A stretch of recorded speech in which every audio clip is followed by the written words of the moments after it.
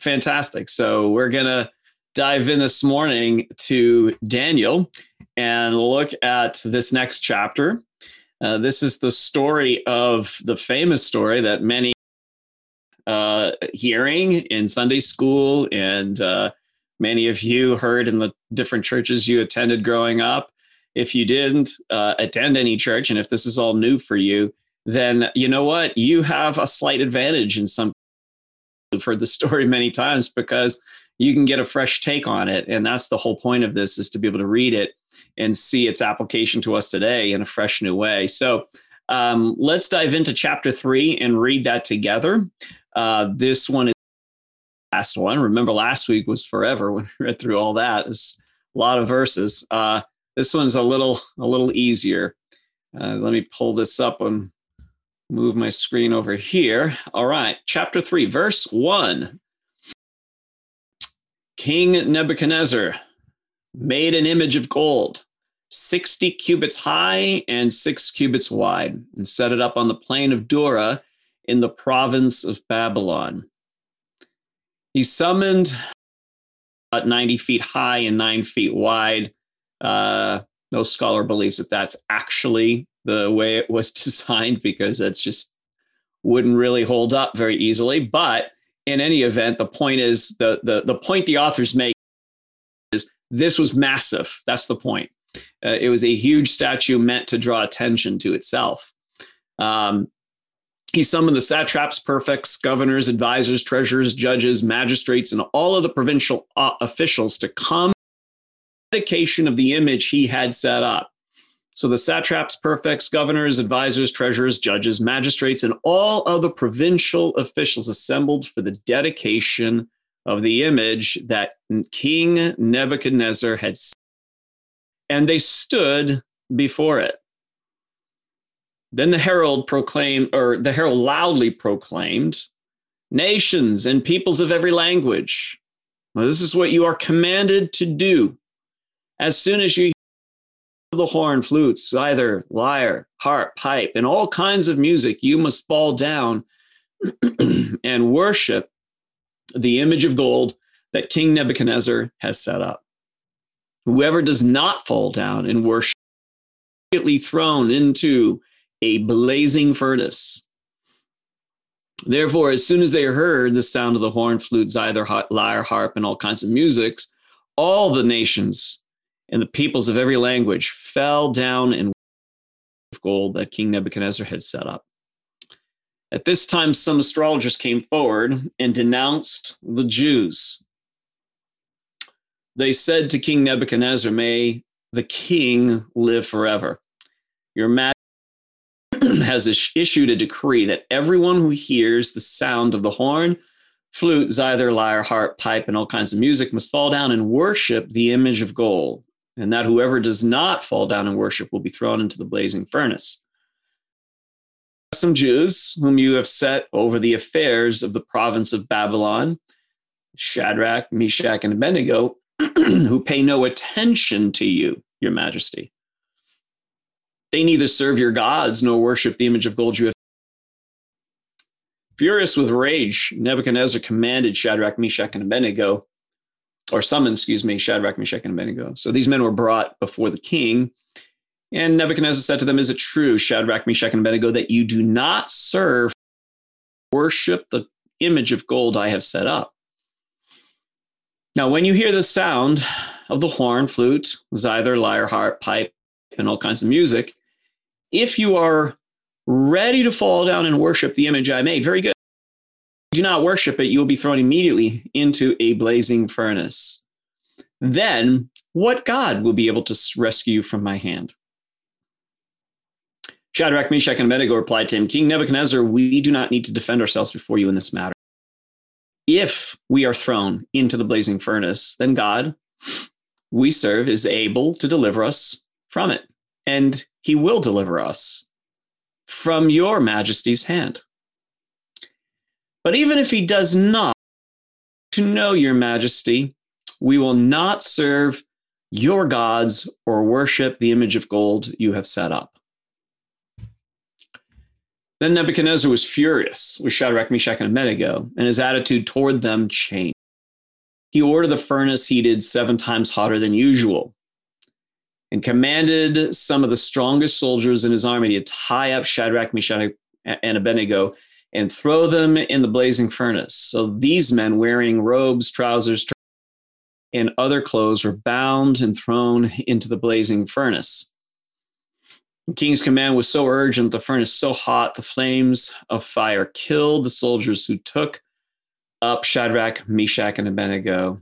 And these 3 tied fell into the blazing furnace. And the king Nebuchadnezzar leaped to his feet in amazement. He asked his advisors, "Weren't there 3 men we tied up and threw into the fire?" They replied, "Certainly, your majesty. 4 men walking around in the fire, unbound and unharmed. And the 4th looks like the son of the gods." Nebuchadnezzar then approached the opening of the blazing furnace and shouted, "Shadrach, O servants of the Most High God, come out, come here." So Shadrach, Meshach, and Abednego came out of the fire, and the satraps, prefects, governors, and royal advisors crowded around them. They saw that the fire had not harmed their bodies, nor was a hair of their head singed. Their robes were not the smell of fire on them. Then Nebuchadnezzar said, "Praise be to the God of Shadrach, Meshach, and Abednego, who has sent his angel and rescued his servants." They trusted him and defied the king's command and were willing to give up their lives or worship any god except their own. Therefore, I decree that the people of any nation or language who say anything against the God of Shadrach, Meshach, and Abednego will be cut into pieces, and their houses will be turned into piles of rubble, for no other God can. Then the king promoted Shadrach, Meshach, and Abednego in the province of Babylon. It's quite a story and quite a long story again, but it's one that has to be read to get a sense of what the storyteller is trying to do and what he's trying to communicate. All right. So the first thing is, do you notice any similarity between this chapter and the previous? Remember last week? What was last week's talk on? It was on the dream that King Nebuchadnezzar had, right? Remember the dream that he has that Daniel interprets? And what is it that King Nebuchadnezzar dreams about? He dreams about an image, right? And the image, the statue, is a head of gold, arms and chest of silver, belly of bronze, legs of iron, and feet of iron mixed with clay. Comes and crushes all of it. And what's the interpretation? The interpretation is, hey, you're that head of gold, but there's another empire that's going to come that's going to destroy your empire. And then after that, there's going to become another one that's going to destroy that one. And then on, there's a stone that isn't an empire, that's cut out, that's not cut out by the hands of any human. It's not been engineered. It's not been refined. It's not been perfected. It's that of which essentially he's saying is going to be, that is both human and divine. It is very earthy, very human, not this pure gold thing. And somehow that's going to come and crush all of the kingdoms. Eventually, that would be the kingdom of God, through and influenced by average people like you, and may not by kings and people of great power. Right? So what does King Nebuchadnezzar do? Next chapter, this chapter. He makes a statue, an image that looks like himself. Interesting. A statue that resembles in some parts. Now, this is not, but I believe that the author, the storyteller, is doing this deliberately. That immediately the next chapter is that of King Nebuchadnezzar sets up a statue. But this one is covered in gold. It's not that the entire thing is gold. And I believe that what's happening here is that King Nebuchadnezzar, this is my take on this, is King Nebuchadnezzar is essentially deciding that he's going to set up this image, and this image is covered in gold. And it is his own ego that's gotten the best of him. And he wants to have an empire and a kingdom that is greater than even what was in the dream. I mean, we can imagine, as it was always troubling to me when I would read chapter 2 and I'd hear that, Daniel tells him, yeah, you're the head of gold, but then there's going to come up an empire that's going to wipe you out. It's going to be greater than you. And then after that, there's going to come another one, and then another one. And then finally, there's going to be a human stone, a stone that's, not nothing divine, nothing, amazing or impressive about it that's going to come, and it's going to crush all of that. And Nebuchadnezzar goes, that's fantastic, Daniel. Thanks for that interpretation. I'm going to make you, great. And that always confounded me. Like, that would have struck me as, well, that's not exactly great news to hear, that my empire is going to not last very long. Like, every king who's ever been in charge in the ancient world wanted their kingdom to last, to be, I mean, you think their way of thinking about eternity in the ancient world was of their continuing to exist in their progeny. In other words, the legacy goes on. So history and their progeny, that whole continuum for the ancient world was, this is how you live forever. This is how you continue on for generations. We've lost that. For us as very individuals, very much about us, not in the ancient world, in terms of, I'm the son of so-and-so, right? This is why that's the way they introduce themselves, the son of so-and-so. Many of their names were Ben this, which is the Hebrew term son of, and then their descendants. That was huge. Having many children, that was the blessing. That was the idea, is that's what makes you rich. That's what makes you go on and live on, and your legacy continues. And so for you as a king to hear, your kingdom's going to get wiped out, like flattened, and another one's going to come in there. It's not what you wanted to hear. And so you can imagine, in the moment of humility, King Nebuchadnezzar goes, and you see this play happen throughout. Nebuchadnezzar is like this. He has moments of great humility, great arrogance. This is the king you're dealing with in this, at this time. And then in the last chapter, he had a moment of great humility. Like, okay, you told you, so clearly you're hearing from God, and so he's able to receive that. But then over time, here's what happens with great power, folks. With great power, it is almost impossible for you to not become more consumed with yourself, more into yourself, more into your own needs and meeting those needs. And oftentimes that sets you up for absolute failure about having absolute power. It shields you from the truth. It shields you from your own growth, your own opportunity for growth. Because what causes you to grow? Difficulty, right? How many of you here just I grow best without any struggles. Like, it's great when there's no resistance. Then I just perpetually grow and challenge myself and develop and become the person I need to be. No. None of us do. We do so because we've run into a wall ourselves, right? What happens when you have all power? You never have to face that. Everything is, you're shielded from a lot of that. You're shielded from pain, difficulty, and you're shielded from truth. To you that sadly people like, people that in the church world that I grew up reading and admiring, I think I can say the name, and if not, we might edit that later, but Ravi Zacharias. I've heard of Ravi Zacharias. I read his works, man. I followed that dude. He was my man back, back a while ago. And and then accusations came out. And the whole entire system did what? They defended him. That's what systems do. Kingdoms do that. Family systems do that. They defended him. They protected him. Now they're apologizing. It's true. And what happens to someone like him, someone who started off, I'm sure, with great intentions and with great desire to do something good in the world, right? We hear this over and over again. City of a large church. I mean, we can go on and on and on with all of these stories. It's what happens when we are surrounded by systems that enable us. Folks, this is not just about, I hope you hear me, this is not just about people in power. This is about me.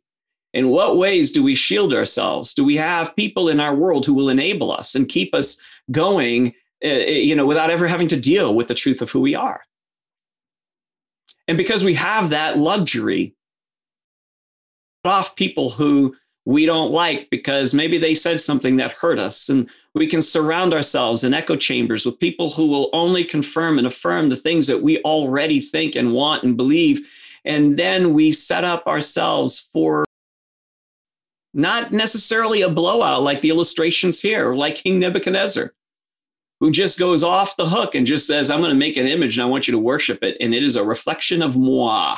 That's the blowout that happens to. It doesn't always show up that way. It shows up in all sorts of different ways. Now, I've talked to you, I've confessed to you as a church, like my struggle with needing change, needing to always chase something new. And there were those who around me who challenged me occasionally. I had a deaf ear to them because I had the ability to do so. And thus it led me into making some decisions that today I look back on and I regret. Right? These are things that happen all the time.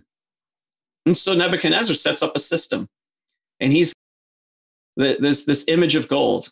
And he does not want his kingdom to end. He wants his kingdom to go on. He wants everybody to worship him, of all nations, of all people, of all tribes, all tongues. He wants them all to bow down. And so then what happens? Well, there's these three guys, Shadrach, Meshach, and Abednego. And for them, they say, we can't do that. We can't do that. In good faith, we cannot do that. And yet the pressure is overwhelming. All of these other people are doing so, even other Jews like themselves. And they are struggling with this decision. If we don't think that they're struggling with this decision, folks, we are looking in a way that Scripture does not invite us to look at it. It calls you and me to be in it. The whole thing of the storyteller is for you to enter the story and play a part in it. What would that be like for you if you were one of those guys? The amount of knowing that if I do this, this will cost me. And so this is what they decide to do. We're going to have to do it because it is so bad what's happening here. Now, please do not speak up. This is the way the way I understood the story when I was growing up. And I want to contrast it to what I believe is really going on here. When I was growing up, the story was this. Now, this is probably not your story, but this is the way I grew up. We are the people who are those representative Jews as good evangelical conservative Christians. We're the in people. We're those Jews. Then there's secular America. And secular America, that's Nebuchadnezzar. That's all that stuff. And so we're not going to bow to the idols of secularism. And so they want us to teach evolution in school and, everywhere. We won't believe that. We fight against that. That's secularism. They want to teach that, they want us to believe this, or they want us to believe that, liberals have to what they're saying. Liberals are all wrong. And so, that's secularism, and that's the idols we don't bow to. And mainline churches, they're all the ones who have bowed to that idol. But we're not going to do that. Right? There's no skin back by doing that. This is not the story of King Nebuchadnezzar and Shadrach, Meshach, and Abednego. This is about them being in the system, being part of it, and actually having tolerated hundreds and hundreds of things that they have liked being a Jew in Babylon. But they recognize that this is also part of their own growth, being in the system and having to be challenged by it and being stretched and being uncomfortable. falling in love with the people around them and wanting to serve them at their best. And that is what I believe is the spirit of Shadrach, Meshach, and Abednego. The reason why I can say that is because the spirit of the entire scripture is that of loving God and loving your neighbor, no matter where you are. And Jeremiah would speak about this time frame. And Jeremiah himself says to the people that were going into Babylon, I want you to actually love the people around you. I want you to plant vineyards. I want you to act like you're I want you to grow and prosper, because as you prosper and grow, so will the nation. And they would have said, no, we want them to suffer because they've abused us. And Jeremiah says, that's not the spirit. That's not the spirit of God. That's not the spirit of God. Of God's heart. It's not love. So Shadrach, Meshach, and Abednego, I believe, are people that love the people they lead, the people that they're in relationship with, and they love the king. But they also see that there are things that the king that are detrimental. They're so bad. And he actually names it, because this issue of idolatry, of worshiping the image, he knows of how sick that is to the system. It will not only be them to bow to this, it'll be bad for King Nebuchadnezzar himself to go on without ever being challenged by the truth that his own ego, his own arrogance has taken off and will cause his own destruction. Greater heart of God. So you know that this sickness is actually affecting everyone, not just you. Now, let me just pause for a second, say something parenthetical here. Some of us may think, oh, so does this mean I'm going to be speaking truth and error? No, this is not about that. Jesus himself says, hey, deal with the plank in your own eye before you start meddling around with people's speck, the speck in their eyes. Don't do that. Deal with your own stuff. It's a good way to test whether you should be speaking the truth about something or not. If it's about your own comfort, it's not the truth. If it's about your own control, not truth. In other words, if someone changes and it makes you feel better, it's probably not the truth. Shadrach, Meshach, and Abednego, what they're doing and challenging is not about their own personal comfort. This has nothing to do with that. It would be just as easy for them to bow, just like everybody else. But by actually speaking the truth, they know this is going to cost them. This is going to be profoundly painful to them. And even if the system itself were to say, well, you know what? Yeah, we hear you, we hear you, Shadrach, Meshach, and Abednego, and you know what? You don't have to bow. You don't. Even if they had done that, I believe that these three boys would not have been satisfied, because this was about, I see a sickness in the system that starts in the heart of King Nebuchadnezzar, but it affects the entire known world. It's so bad. This is why idolatry is considered one of the top sins, is because of what it does in terms of damage to the people who are part of that system. Right? And so, truth. They do what they need to do, and they stand even when everybody else is bowed. And King Nebuchadnezzar gives them a chance. And I love their response to him. They say, be with you, King. But here's the thing. God, our God, can and will save us from your hand. But even if he doesn't, we won't do it. That? Do you notice that? Like, even if he doesn't, if you've read that and it has an effect on you, that's great, because it has an effect on me, and it always has. There's something about that pulls me in. I don't know. Why does that draw me? Why is that both troubling in some sense? I wish they would have just stopped. And on one hand, I wish they would have just stopped at, our God is able to deliver us, and he will. Boom, done, period. We're going into this fire and we're going to win. I wish that was the case, but it isn't. There's this moment of even if he doesn't, even if God doesn't, which is possible that God may not save my skin in this situation, I will do the right thing. I will do the thing towards you and towards others. And it will cost me. And if it does cost me, I'm still doing it. That's true faith, my friends. I used to think faith was, they should have said, God will save us and that's it, period. Boom, done. It's like faith. But as I press into this is deeper faith. This is one in which even if God doesn't, I know this is still the right thing to do. Even if God doesn't save my skin, even if I have to suffer at your hand, this is the best thing to do. That descends down into the belly. That's like at the core of my being, I know that this is the right thing to do. You ever have those moments where at the core of your being, you just know. You know that you know that you know this is the truly loving thing to do. And it's hard. And so they do. They stand, they say, well, we're not.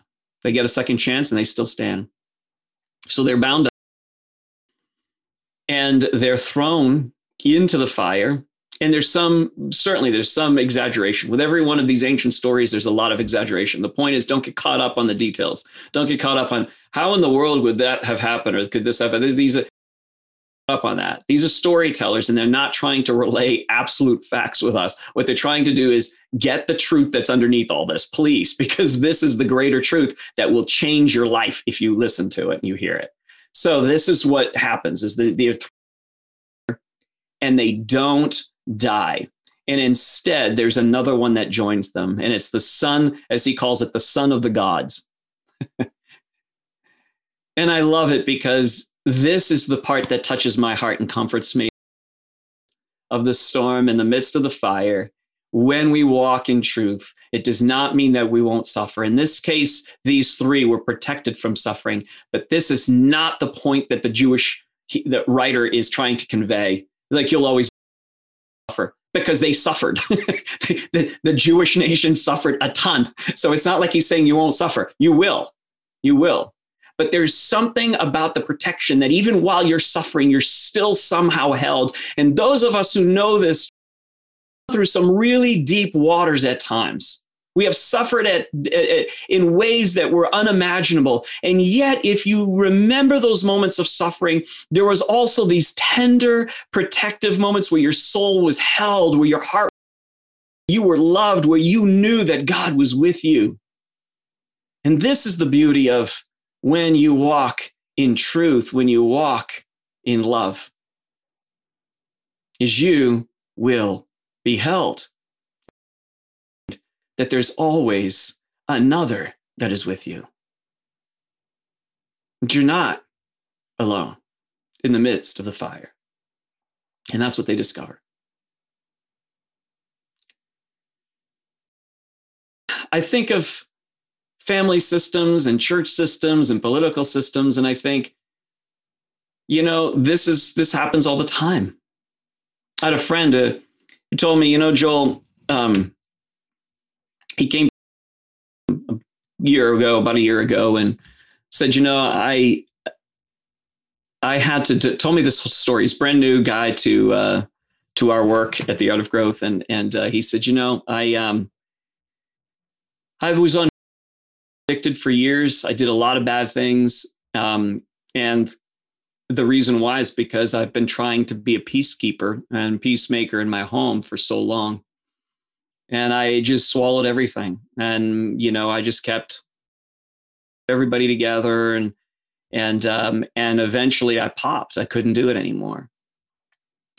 And he said that, his mom was the control freak and one that just seemed to have a lot of narcissism, all the attention, and the kids, I think there were 4 or 5 of them, they all just played their role in the family system. And he said, he'd have these binges, just go off and do drugs.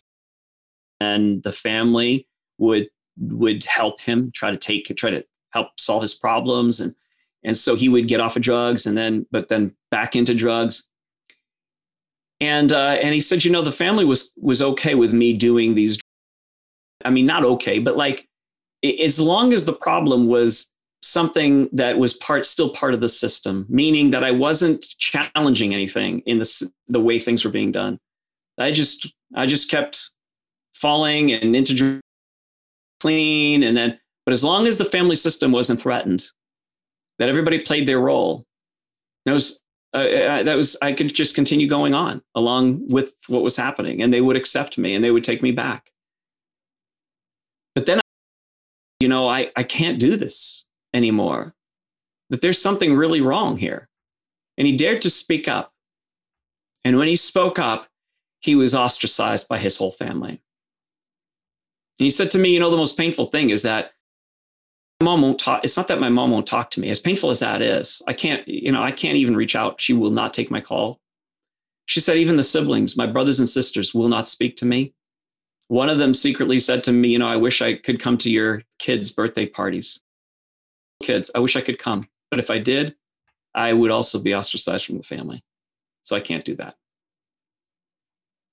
And he lives to this day with this tremendous pain. But all the while, he's also finally emerging. And he's growing past the addiction and through the addiction and starting to live a life of true peace. But it's cost him. And many of us can relate to that. I share that story because I know that many of you have had the same, different people, different family members, different details, but very similar, that it has cost you to do things, to speak up, to actually go against the system that is sick. It's sick. It's sick for the people that themselves are at the top of the system. It's not good for anyone. No one succeeds, even if they look like they're succeeding at the top by using control, by things that they want to do and affecting other people. They themselves live in the hell of their own making. The greatest freedom we have is freedom not from controls outside, from our own lusts, from our own ways of self-destruction, freedom from our own addictions, our own habits, our own freedom from that. That's the greatest freedom. And sometimes when you have to speak up and you system, that's what you're doing. You're confronting something like that, and it'll cost you. But sometimes the most loving thing to say is, no, I can't do this. It's the most loving thing to say. I can't. Because it's affecting you. And so the challenge this morning for all of us is to speak the truth in love. To sometimes have to say, situation, and it's not you have to go digging or looking for this. You just have to open your eyes. You'll see the situations in which you're a part of enabling something, or you're the one who's being enabled. Listen, folks, I'm Nebuchadnezzar, and I'm also Shadrach, Meshach, and Abednego. None of us are one or the other. We are all both of those at all times. We're sometimes satraps and the prefects and the governors, the ones that expose people who are against the system, who dare to speak up against it. Sometimes we're a part of that. So we have to look at what ways am I both, in which there's been people that have been saying things to me and I'm not listening, and in what ways am I enabling and I'm not speaking up against a system that is sick, that is making me sick, and it's making my family sick. It's making the people that I love and care about sick. And that's the challenge, right? That's the idol we have to say no to. We have to say, I'm sorry, I can't do this. And I have to speak up, and I have to do so in a very loving, humble way. It's more of, this is the boundary. This is the loving thing I have to do. And I don't want to, because I know how it's going to affect you, and I know what cost it's going to be to me, but I'm going to do it. And so I would invite us to think about that. If there's nothing that emerges for you right now that comes up for you, great. Don't go like, I have to find it. No, you don't have to. You don't have to. Allow spirit to open your eyes, to wake, It's ready. But now that you've heard this, when the week progresses and something emerges for you or pops for you, just say, okay, Spirit, what do you want me to see here? In what way do you want me to grow?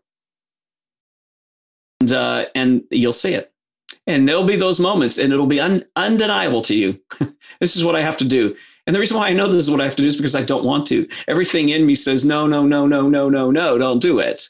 If you're too eager to do it, there's a good chance it's thing to do. But if you have this tremendous resistance, like, oh, this is going to be heavy, this is going to cost me something, then it might be the thing that you have to think about. You might be the thing that you have to ask Spirit to enable you to do and to confront for the sake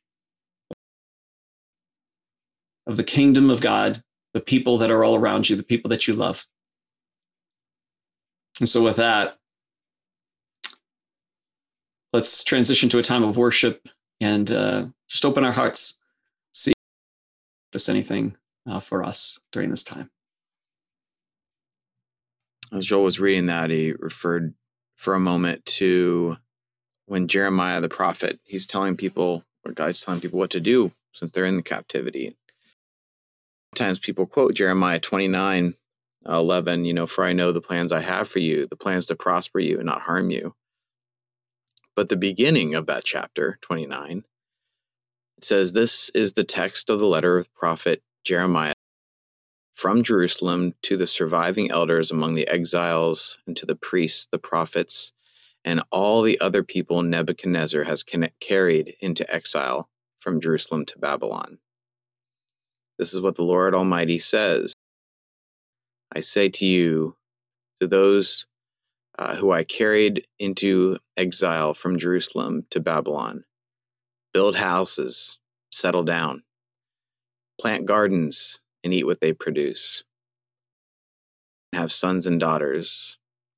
Just says, it goes on, just build a life.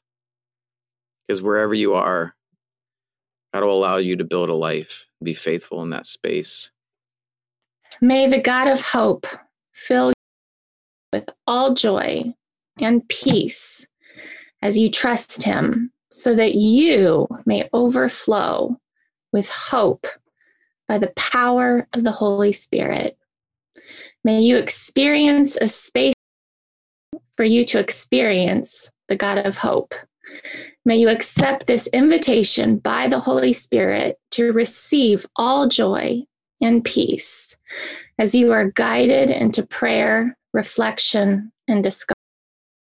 May you walk in trust and your cup overflow. May hope in God begin to bubble up in you now. Amen. Go soak in some of that sunshine.